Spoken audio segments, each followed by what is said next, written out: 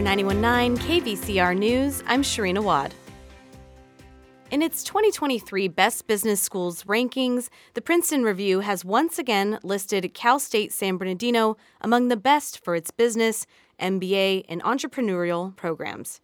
For Best Business Schools, CSUSB was listed among 243 colleges and universities in the nation and among 62 in the West. According to the company, its business school rankings incorporate student opinion as well as institutional data and cover many different categories to help prospective applicants find the MBA programs that best fit their needs and goals.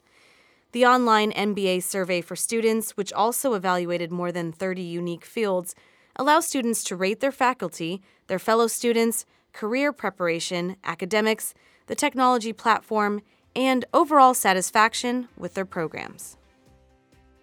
California Governor Gavin Newsom is backing a measure to ban concealed weapons in most public places.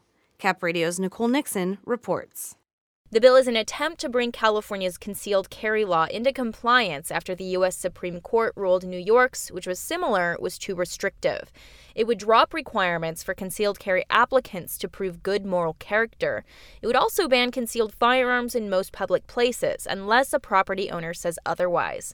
The bill's author, Democratic State Senator Anthony Portantino, says it's crafted to stand up to legal challenges, though the issue is still being appealed in New York. As other states and other courts make decisions, we're going to be monitoring that as it goes through the legislative process. Newsom says the bill was in the works before 18 people were killed in back-to-back shootings in Monterey Park and Half Moon Bay last month. He's called on the federal government and other states to do more to reduce gun violence. In Sacramento, I'm Nicole Nixon. Water officials say the mountain snowpack that supplies a significant amount of California's water got an incredible boost from recent powerful storms. But the weather has turned drier, and it's too soon to tell if this winter will be a drought buster. The California Department of Water Resources says the water content in the statewide snowpack on Wednesday is 205% of normal to date and 128% of the April 1st average, its historical peak. The massive snowpack was largely left by 9 atmospheric rivers from late December through mid-January.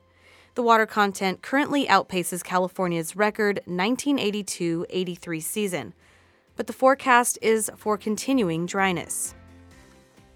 Power was briefly knocked out at Los Angeles International Airport on Wednesday afternoon, leaving many passengers at one of the world's busiest airports in the dark and halting security checks.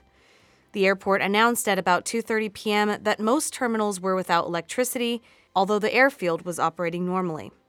However, security checks were stopped and some departing flights were affected because of lack of power to the jet bridges people used to board the plane.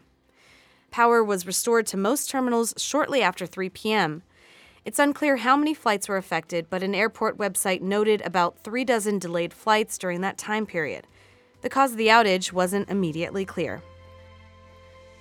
Today is Groundhog Day, and the verdict from Punxsutawney Phil in Punxsutawney, Pennsylvania is 6 more weeks of winter are on the way.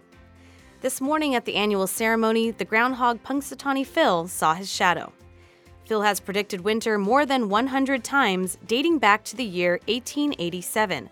This year is the 137th celebration of Groundhog Day. The last time Phil predicted an early spring was in February 2020. A long winter prediction never mattered to me until I moved somewhere with real winter weather. Happy Groundhog Day, everyone. For 91.9 KVCR News, I'm Shireen Awad.